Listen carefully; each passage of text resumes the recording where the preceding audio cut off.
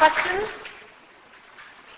When you applied at the University of Tennessee, and they said they did not want mountaintop removal, how did they know they're not getting mountaintop removal calls?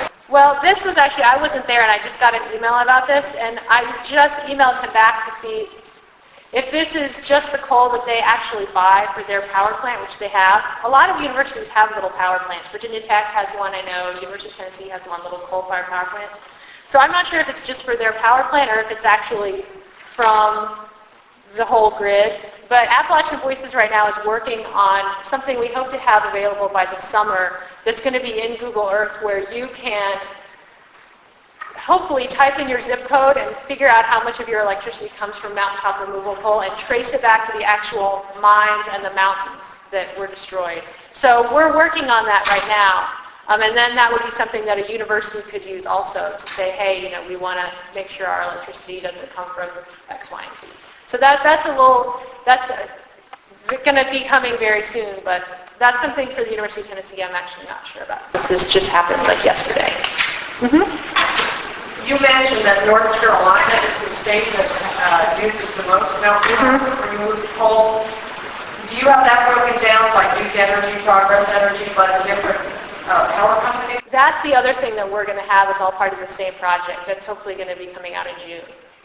But we know the percentage by state right now, and then we want to kind of get a finer scale of analysis on that, and that's what we're working on right now.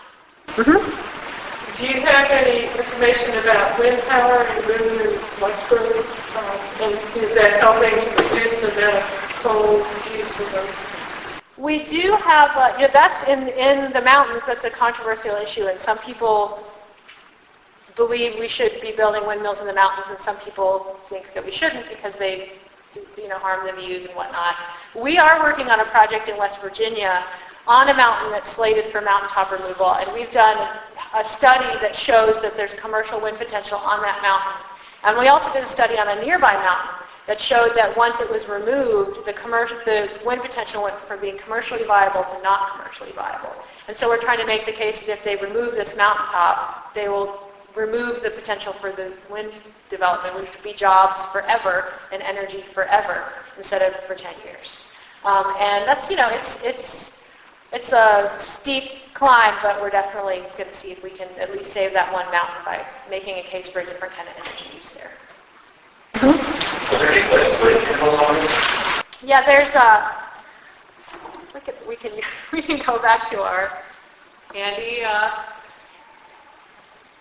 handy I Love Mountains site.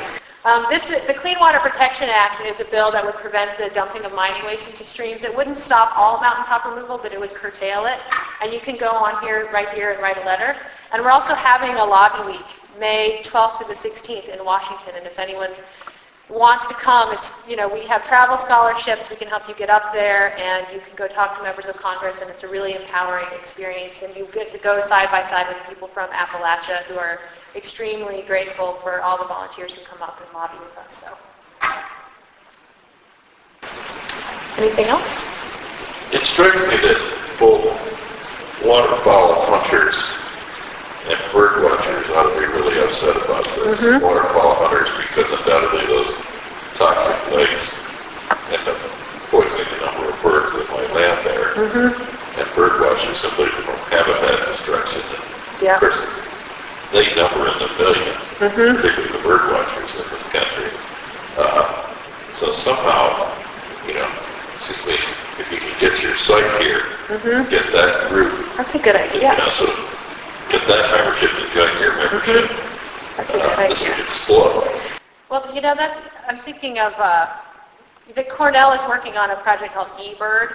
That's, the sort of electronic birding database where people send in all the birds that they see, and maybe there would be some sort of an overlap with that, or just, one of the things that's really been interesting about this is the Go Tell It on the Mountain page for the faith community has been one of the most popular parts of the site, and it's very moving if you want to go later and read some of the prayers. They're really, really powerful. And, putting something in here that sort of appeals to a certain group of people is something that really is not hard to do, and it seems to, this is a very malleable tool. And that would be a great addition to it, I think. I think it's definitely, cerulean warbler is a bird that's very affected by mountaintop removal. And I know people have been, there was a petition to list it as an endangered species largely because of mountaintop removal that was declined, but I know people are watching it, so I'll definitely think about ways to do that.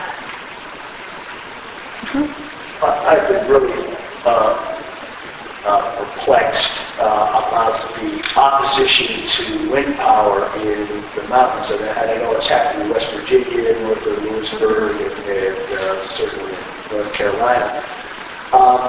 And I've always suspected that there's some tourist industry types that are behind that equipment, but I've wondered if there is, if you've been able to look at who is behind the anti-wind power in the mountains, and if the utilities have their fingerprints on any of that. Well, in Ashe County, North Carolina, a lot of the advertisements and things that were being taken out about there is a wind development proposed there have actually been the realtors. And, the maybe more generous view or less cynical view, I guess, is that they're worried about property values and they're worried about their ability to sell real estate. The very cynical view would be that if farmers are able to put windmills on their farms, then maybe they won't have to subdivide them. And that would maybe be the conspiracy theory floating among some people. But regardless, that's where, in terms of the funding has been coming from in that for the ads, and that's sort of stirring people up there. But we have been kind of trying to figure out if maybe the coal industry or someone else is in there at all, and we haven't found anything like that. But I know in West Virginia, where the people are concerned about the wind farm, that's in an area that doesn't have so much coal. And the people who live in the coal fields really, really want wind farms, because it's an alternative to mountaintop removal. Maybe one more, and then wrap it up. About a year and a half ago, I guess it was, when there was a judge in West Virginia that interpreted the Clean Water Act is not allowing them to dump the rock and the soil into the valleys.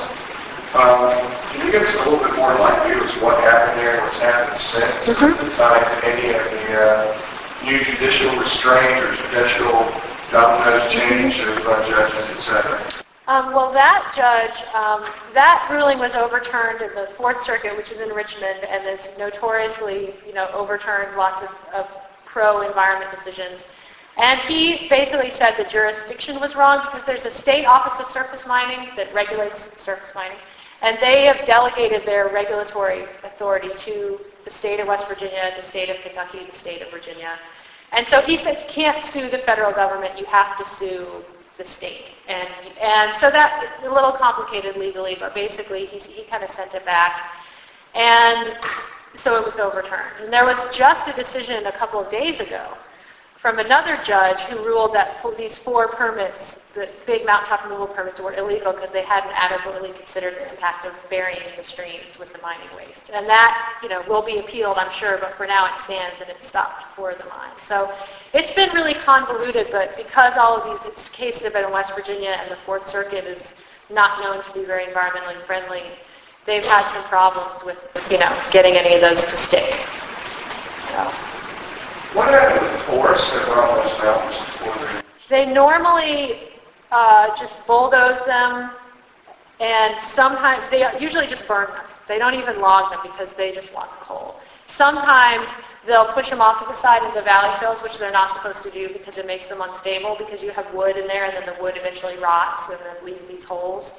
But usually, when you fly over the coal fields, you see a lot of smoke, and usually they're just burning the forest. What's been the role of the United Mine Workers in relation to mountaintop removal? Well, until the 70s, the strip miners were not allowed into the United Mine Workers because people were afraid that it was automating the mining industry and it would take away jobs. And they lobbied hard and they got into the UMWA. And so now that they're in the United Mine Workers, and so the United Mine Workers are not going to come out against surface mining because the surface miners are part of the union. On the other hand, the union is extremely weak and has the fewest members that it's ever had. And as you've seen from all the mining disasters lately, the vast majority of the underground mines now are not unionized. And what some of the big companies like Massey do is they come in, they buy out the unionized mines, they fire everyone, and then they hire all non-union workers.